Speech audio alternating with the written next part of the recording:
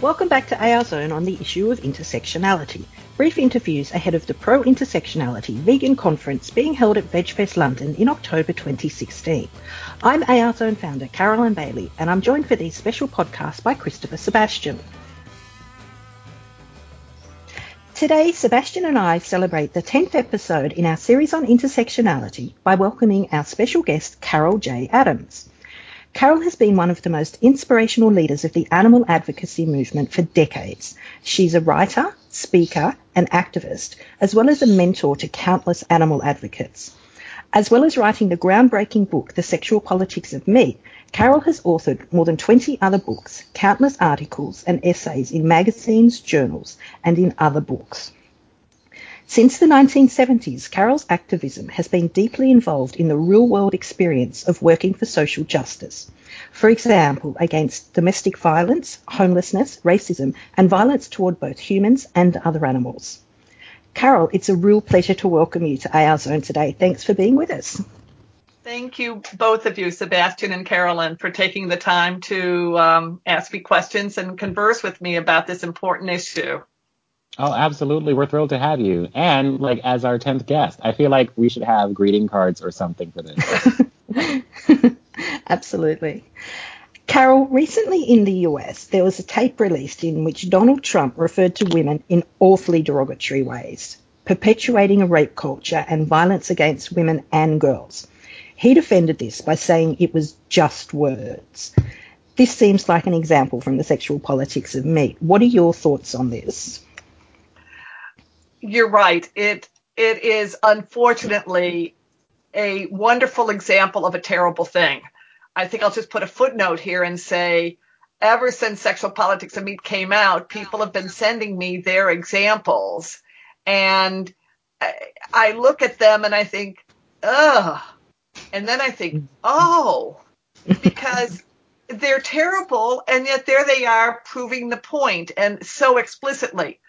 So I sat down this morning with his tape because I was going to update the Sexual Politics of Meat slideshow and looked at it very carefully. It just reeks of Sexual Politics of Meat. In specific, I talk in the Sexual Politics of Meat about animals and women being overlapping, absent reference, whose lives are treated by those who are dominant as immaterial, so that what that life means to the person living it doesn't matter.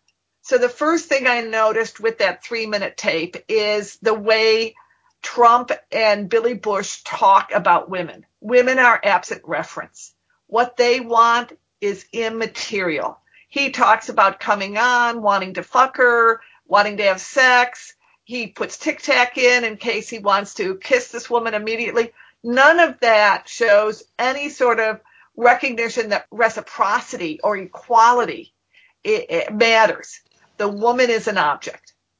The second thing I noticed with the tape is that in the second chapter of The Sexual Politics of Meat, I talk about how women and animals experience oppression through a trinity of forces: objectification, fragmentation, and consumption. And I find that in the tape too. First of all, the way they talk about the women as objects, the way women disappear as subjects of their own lives. And then the fragmentation. They're talking about someone who perhaps got a breast replacement. They talk about legs. Look at those legs. They are, then Trump talks about grabbing a woman by her vagina, though he uses another Sexual Politics of Meat example, which is to refer to a woman as animal-like through use of language about animals for women's body parts. So then there's that fragmentation: legs, breasts. Women aren't whole beings. They are simply body parts. And then finally, consumption of the dead animal who'd been fragmented through meat eating, and consumption or consummation, visual consumption of the woman by looking at her, the patriarchal gaze, and then consummation, the rape culture that you started with, sexual assault. I've been calling him the sexual assault presidential candidate. because that's what he's describing when he grabs a woman by a specific body part, that is sexual assault. So that's his consummation of this process of objectification, fragmentation, this feeling that he has the freedom to do whatever he wants to someone else. I deplore every aspect of it. And what frightens me is to know that we're being told that there are even more examples of that. I think we're going to find he's been racist on open mics. We'll probably see in his racism this same sort of thing where a person of color is animalized, just as the woman was being animalized through this process that I've just described. So in the sexual politics of meat, I say women are animalized and animals are feminized or sexualized. But because interlocking oppressions, that process of animalizing someone on the other side of the species barrier, a human being, but a disempowered human being, applies to people of color and people of different ethnicities. The way he talked about Muslims, it has this tinge of animalization as well. So I'm worried that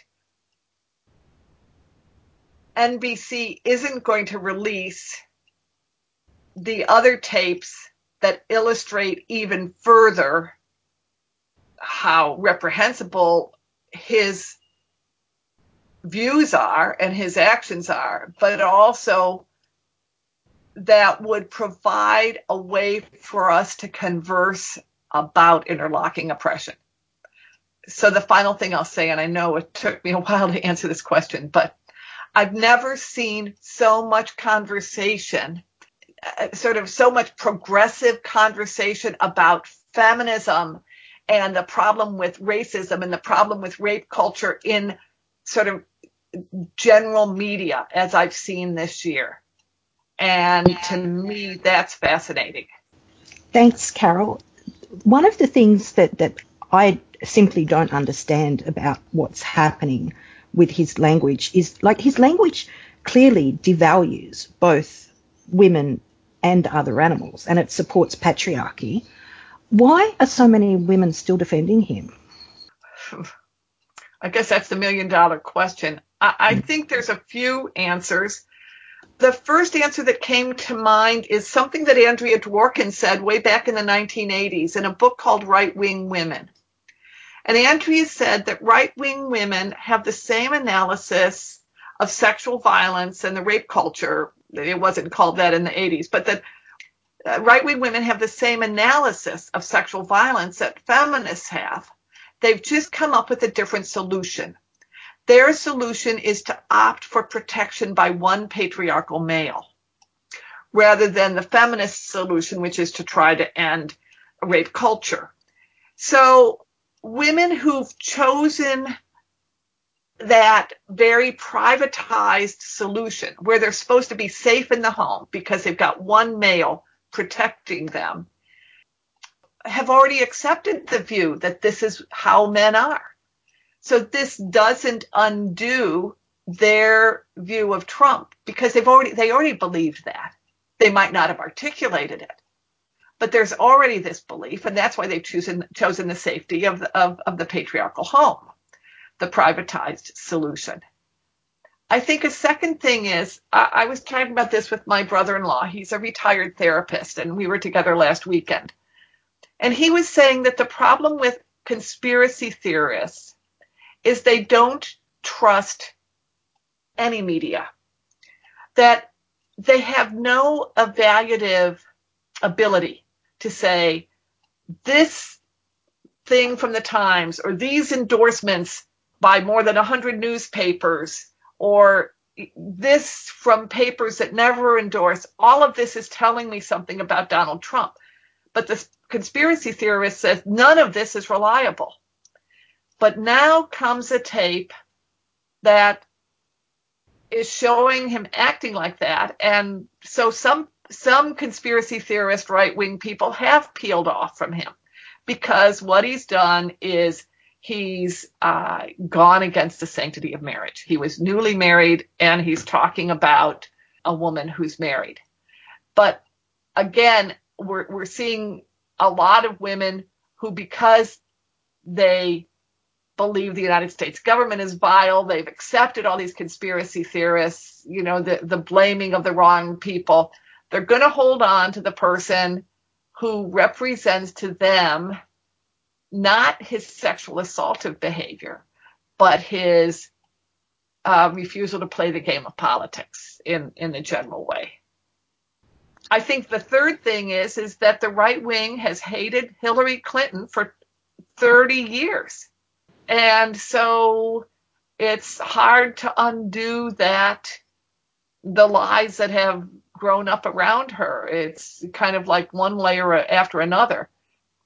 I'm trying to think of a vegan food example, sort of like a phyllo piling over and over again on top of something. So that you unravel one, you have to unravel another. When do you ever get back to the essence of what happened back in 1992 when people started really hating her? To me, those are three reasons. There are probably many others, but I kept coming back to Andrea Dworkin's Right-Wing Women for an explanation. Thanks, Carol. It's actually been really big news here in Australia as well. And as you said before, I guess we can look at it in a positive way, that sexual violence has never been spoken about this much and this openly in mainstream media before. So I guess there's something positive there. If I used the word positive earlier, Sorry. No, okay. You didn't use the word positive. Okay. I was just saying that it's a good thing that this is being spoken about, because I don't think that it's spoken about anywhere near enough. So I guess if you have to find something positive to come out of it. I think the way I'd say it is that the whole thing of his campaign is a tragedy. Mm. And that what it has revealed isn't about him. It's about people who still follow him, despite his mocking someone with a disability, despite his mocking Muslims, despite his racist statements over and over again, despite his business practices, despite his treatment of women through his marriages and his serial affairs. It kind of knocks me off my seat that anyone still follows him. And that's why you asked that question, Carolyn. But to me, what Friday's release of the tape did is it shows him doing what everybody knew he did. Perhaps that raised it to a new threshold, but it also made me feel bad. Like, oh, this is what people are going to finally respond to. He's been violating every cultural norm for months. And how must people of color feel? How much must Muslims feel? How much must the disability movement feel that this is the tipping point? Because it does seem that something dramatic happened. So I'll just say that perhaps why this is the tipping point is it wasn't about women per se. It was about men's daughters and men's wives. We're still the absent referent, but there's supposed to be this kind of patriarchal norm. You don't touch someone else's wife. You don't go after someone else's daughter or your own. And that's what got violated. So that you've got these, we're still within this very male dominant culture in the reaction. I think what really has to be looked at more is how triggering this has been for women. I have gotten so many emails and Facebook messages from women whose own sexual assaults had never been named. Women my age in the 70s, not in the 1970s, how they were touched in an unwanted way, how someone came onto them and they buried it as they were supposed to back then, before we actually named it, when the feminist movement has just come. And all of this triggers these flashbacks and this feeling of lack of safety. And perhaps the outpouring on Twitter to the Canadian woman who said, "Tell me about the first time you were sexually assaulted," and, a million of women have responded. I don't think anybody ever understood how widespread it was, except radical feminists. It's exactly what Catherine McKinnon and Andrea Dworkin were talking about in the 80s. And they got criticized for their radical feminist analysis. But that Twitter feed proves exactly what they were saying. Women live in sexual oppression the way fish live in water. It's so much a part of our lives, we don't even notice it. This is the thing that, because Trump is so visible, he's brought what we don't generally notice into the public domain and brought about this conversation. And I just hope that our culture can draw on these important feminist analyses that help us recognize why this is so widespread and why it's so hard to stop it. I did an article in Open Democracy, and you might want to link to it. I can send it to you. It came out at the end of August, and so it was just before Labor Day, so I didn't get kind of the response I thought it would. I thought it was...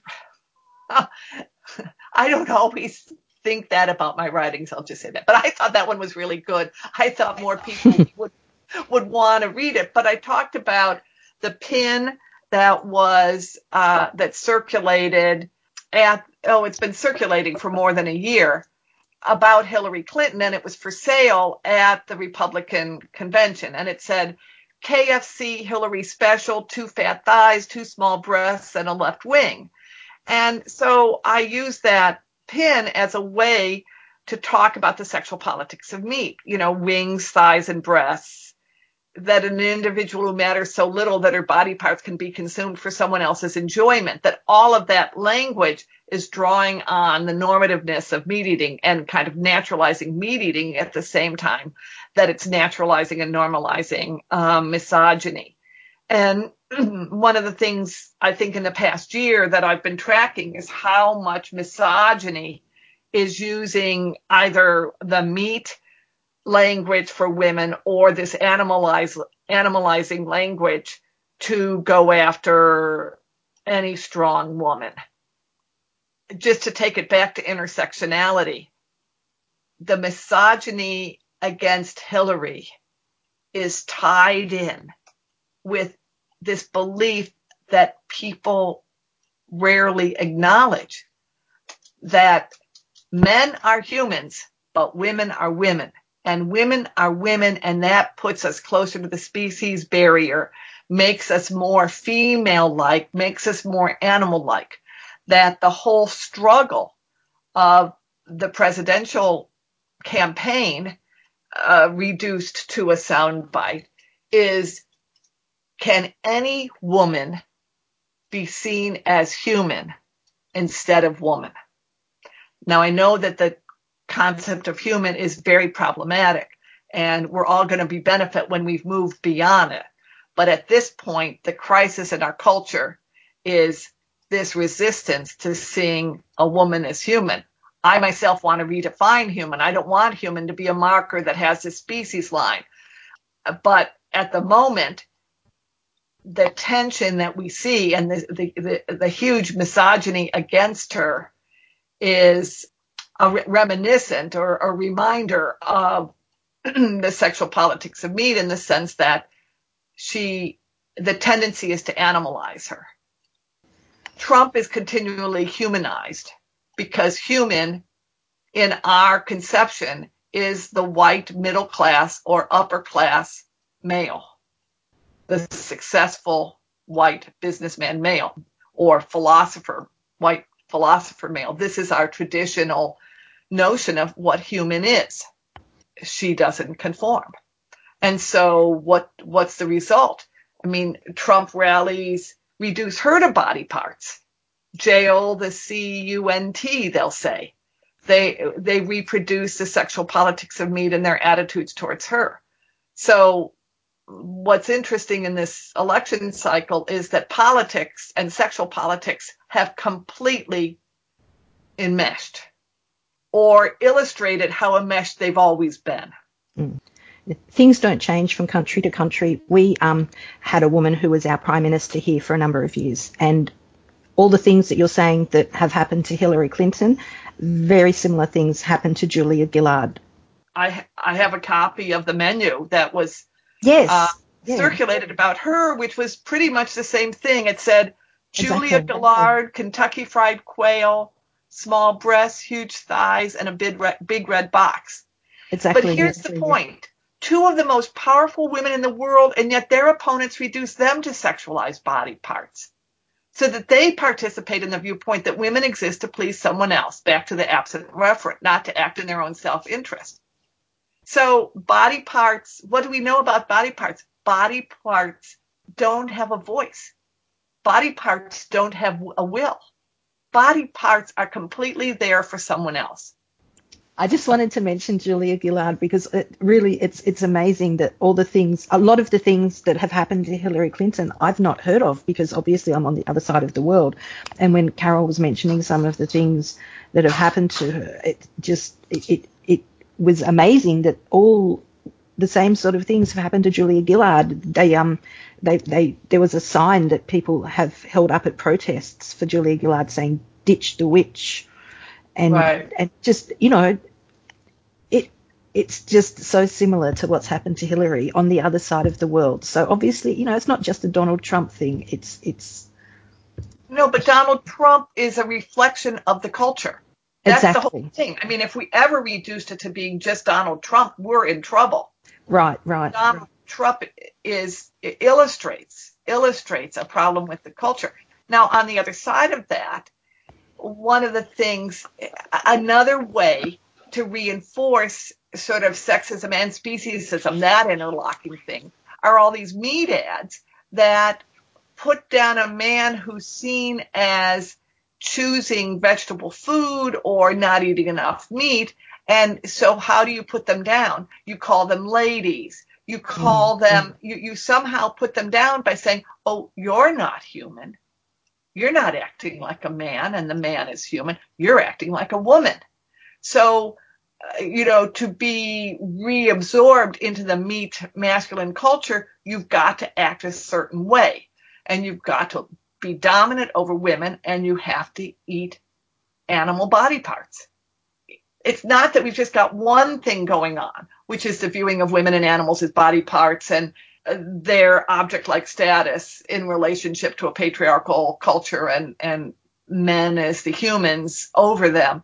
But you've also got the message to men that they've got to conform to that, or else they're going to be criticized, excluded. I mean, one of the other things in the tape is the way Billy Bush doesn't just enable him, but once they get off the bus, actually works on Trump's behalf to get him sexual access to a woman. And we know that this is part of how male bonding works, is the way men who believe women are objects together confirm each other's point of view. And so we see that in meat ads, how looking at women is part of how one enjoys meat. So it's like you're getting it two different ways. And people say, well, now we get to see it. We see it in this Trump video, but we've seen it all along in meat ads. People don't want to see that part. They don't really want us to name it too closely. Just name it enough to handle, the first level of disturbance, but don't name it so well that you really identify these sort of interlocking or overlapping oppressions and talk about what people are eating for supper. Don't go that far. Yeah, absolutely. Recently, one of AFCO's quotes, you remember AF. One of AF's, yeah, I know. Wonderful. Oh my I know, right? I'm her fan. I am a huge Af fan. Like, Yes. I feel very privileged to know her. But one of her quotes, completely without context, went viral on social media. Milo Yiannopoulos, as a matter of fact, was the one who had retweeted something from our conference, in fact. She faced a lot of pushback for talking openly about the connections between Black liberation and animal liberation. And I was curious, like, did you face similar resistance in the early days of your scholarship when sharing with people the influence that patriarchy has on our relationships with other species? Do you face it still now? Like, I would imagine, yes, like that it's just as heavy. Like, how do you manage that? Well, I suspect that the experience is probably very different because of social media. So I had this idea in 1974, and it was first published in the Lesbian Reader in 75 or 76. So between that and 1989, when the book was published, when I told people, oh, there's a connection between meat eating and war, there's a connection between meat eating and women's oppression, one person said, well, I'm a macrobiotic, and macrobiotics say, meat is too masculine for women to eat. And I thought, no, that's not quite it. Oh God. But people agreed with me. It was like for the wrong reason. Most people just lifted their eyebrow. And I remember I was on the New York Coalition Against Domestic Violence, and everybody was at my house, and I was feeding them veggie burgers, and they were talking about how they needed to have hamburgers. This was in the mid 80s. And I was so frustrated, like, why can you not see that you are participating in violence, and this violence is all connected? But then I stepped back and I thought, well, if they saw it, I'd have nothing to write. So get back to writing the book and help people see. And when the book came out, I think in 1990, what happened was animal rights activists, they'd had Singer and they had Reagan, but they didn't have anybody that helped them understand how their social justice activism was reflected through their veganism or animal rights activism. And so my book sort of created a place to stand. I will say that probably more than 100 newspapers reviewed the book, and 90% of them hated it. So that would be whatever the equivalent to what happened with AF. But there are two significant differences. By the time they all hated the book, I'd already gone through a very intense decade of activism on behalf of public housing and against racism. And it's kind of like when racists know where you live, that's scary. But when people hate what you've said in a newspaper review, that's fine. And Rush Limbaugh hated the book too. And maybe that's the closest counterpart, was he talked against it for one whole summer, and then talked against the schools that would bring me. And he'd get people to go to the talks and all. But I wasn't afraid of him. I saw him as a blowhard. I was afraid of people who knew where I lived, and in the 80s. And having gotten to the other side of that kind of real grassroots activism, I just became a stronger person. Now, the difference with AF, I think there's probably several. One is how brilliantly she is making the argument, and how frightening that must be for people who don't want to think that way. I think her work and her words are so accurate and so insightful that to someone who doesn't want to change completely, it's going to be frightening. And that social media gives you an ability to attack without accountability in a way that I did not have. I mean, I didn't experience. The attacks that came against me were tied to accountability. They were in newspapers, or they'd be in radio shows where somebody would talk to me and call me crazy or whatever. But this feels so personal at the same time that it's very impersonal. And I think the third thing is I knew feminists didn't want to hear this. I didn't have to be disabused of that by the large number of women who did not want to read my book or feminists who didn't want to read my book. But I think especially because there are so many remarkable people working on the intersectionality of race and animals in a way that's profoundly helpful, including your own work, Sebastian, and the work of Lauren Ornelas, that we perhaps thought that it had moved further, the conversation had moved further along in the culture than it really had. Just because you all were so successful in articulating it so clearly, we perhaps thought that it had risen to a level of acceptability that, at least in Ask's experience, it had not. I think also because she's female. There's a lot of bullying on social media against women. Oh boy! So social media kind of allows that. So I'm wondering if that intensified it as well. What do you think of that answer? No, I absolutely agree. Like it was like for me watching Af go through what she did. It just, it felt like, it was just. God, I can't even find words to describe it. Like, it was just such this excruciating experience of not just having your work invalidated, but knowing that this is a woman who is standing at the intersection of two different worlds. Not only did she have like extremely racist white people that were devaluing her as an individual and devaluing her work.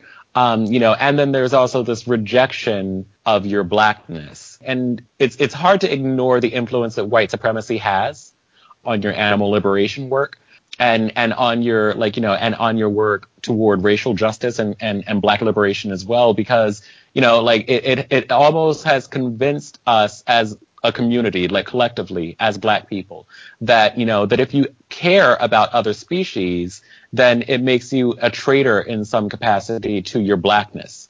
And it means somehow that you yourself have sided with white supremacy because animal rights or animal liberation is this exclusively white space. And, and when you have blackness as a political identity, you're not allowed to do both.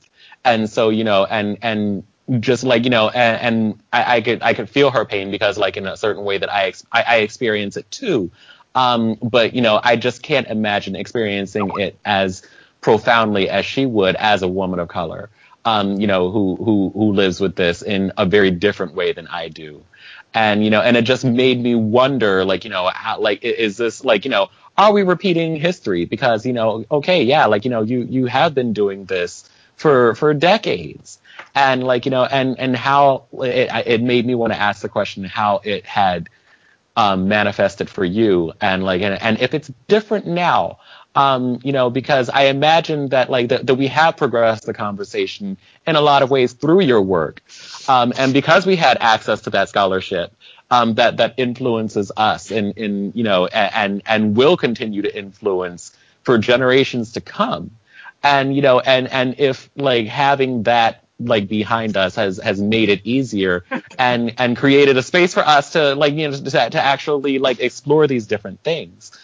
I'm curious now, what inspires you? Because I feel like we have come so far in the past 20 or 30 years from where we had been as a movement. People aren't just eating veggie burgers now. There's a whole plethora of products that are available now that we didn't have access to that make veganism more accessible for people, that make it more attractive for people. So I guess in following up from that, I do want to know Like what does inspire you now? Like what makes you feel like, we're moving into a more radical space? Okay, thanks. I love that question. I just want to return first to a couple things in this conversation about that. Oh yeah, I jumped all over the place. So just return to whatever you like. No. I forgot to name Breeze, and Breeze is important work. I think Breeze is identifying of the white fragility was very important, and that the whites coming after Af probably reflected that white fragility. The needing to know who I am. One of the things that I've tried to talk about in the past 25 years is that Western culture is highly committed to creating subjects by having other beings as objects. In other words, my experience of subjectification in the Western culture is supposed to occur through having other objects, other subjects who have become objects. So, classically, subjectification in pre-Civil War United States of whites included knowing that African Americans were slaves. And Toni Morrison talks about that whites knew what freedom was, because not just in the positive, but in the negative, because they were looking at African Americans as slaves. So our subjectification to begin with is fragile because it requires others to be objects. And if those others say, I don't want to be an object, I don't want to be your absent referent, then you provoke or evoke this white fragility. On the other hand, and here's probably a similarity between what Af experienced and something that Josephine Donovan and I talk about in the feminist care tradition and animal ethics, that in response to a culture that doesn't just objectify or create objectification so that others get subjectified, but creates an equivalency that women are seen as being like animals. How do we respond to that? What's the political or theoretical response? Well, the first response is to say, there is no connection. How dare you say women are like animals? Our whole purpose is to say women are not like animals. Women are like men, and they should be seen as human. And the second thing is to simply use it as a metaphor and just say women were treated like animals and we're moving beyond that. And the third is to say there is a reason, there's a connection, and let's look at it. So you're taking that human, less than human, subhuman, other than human hierarchy, and you're not trying to situate someone in there, but explode it to show how it worked. And that is threatening. So when Af comes along and says, we've got to look at the way African Americans have been animalized, and the way this animalizing of African Americans feeds racism, then she might be provoking those same responses. No, there is no connection. Don't make a connection. We are human beings. Don't link us with animals. So, back to your original question, there is, I think, a key connection between reactions by feminists to my work and the work of other feminist animal activists and the reaction that Af experienced. You are belittling us by saying we are like something else. They can't get outside of the system enough to see the system has created that belittling by having already belittled the other animals. All right, so I'm going to segue from that to what inspires me. All of you inspire me. My God, for the 1980s, I was very involved in social change and grassroots activism, but it was around human-related issues that were very, very important to me. But I felt very alone trying to write this book. I mean, I spent 15 years trying to figure it out, and during most of that time, probably had conversations with just a few people about it. Now, that was probably very helpful for me. In the long run, it allowed me to be creative and sort of go where I needed to go and whatever. As a rural activist, I was used to kind of sometimes being on my own anyway. But there were times that I really despaired, and I wondered if I'd ever finish the book. And now, whether I'm at a conference like the one where I met you, Sebastian, or I was just on campus in Ohio State and met some young college students who really want to work and thinking through issues about interconnections. That inspires me. I'm not alone. I am amidst wonderful, talented people. And I get to learn what they're thinking and what they're doing. And we do it over delicious meals, whether it's in Dublin or Seattle or New York or London, wherever, Australia, France, wherever I've been. I get to meet wonderful people doing wonderful things who believe in change and are working to make it happen. And we're eating delicious food. And the other thing that inspires me is the animals that have been in my lives. When I finished a book, probably 15 years ago, I thought, well, I keep thinking I'm done with this subject. Because when I finished Sexual Politics of Meat after 15 years, I thought, well, that's that. Now what am I going to do? And of course, within 2 weeks, people were sending me images, and I needed to think that through. So I learned I wasn't done. But I'd finished this book of prayers for animals, and I thought, well, I don't think I'll ever be done. Animals shaped who I was, who I am. They gave me so much throughout my life. I'm going to constantly be living a life that's indebted to who they have been. They helped create the subject, Carol Adams, not an object, but they helped me know who I was as a subject. And so I think that just abides very deeply within me. I think at this point, I've got the ability to walk away from what's negative sufficiently that I can still sort of get some sleep at night or, take a break and then come back and have this experience of nurturance amidst a wonderful community. Carol, thank you so much. Carol, I would like to thank you so much for spending time with us today. It's been an absolute pleasure and an inspiration speaking with you. Your work is so important and it's fascinating. I'd also like to take this opportunity to thank you for everything that you continue to do on behalf of both humans and other animals.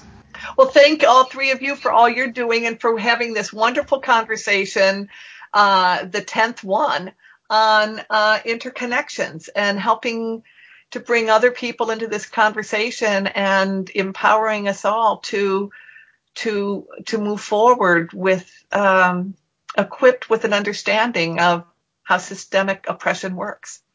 I hope I've helped today, and I hope people listening who want to interact with me, go to my website. They can email me from my website and let me know what points I missed. Not many at all. It really has been such a pleasure, Carol. I learned so much from you. I feel so privileged to be able to the animal kingdom, nurses past maturity. Now a member of the animal kingdom, ever did a thing to me. That's why I don't eat red meat or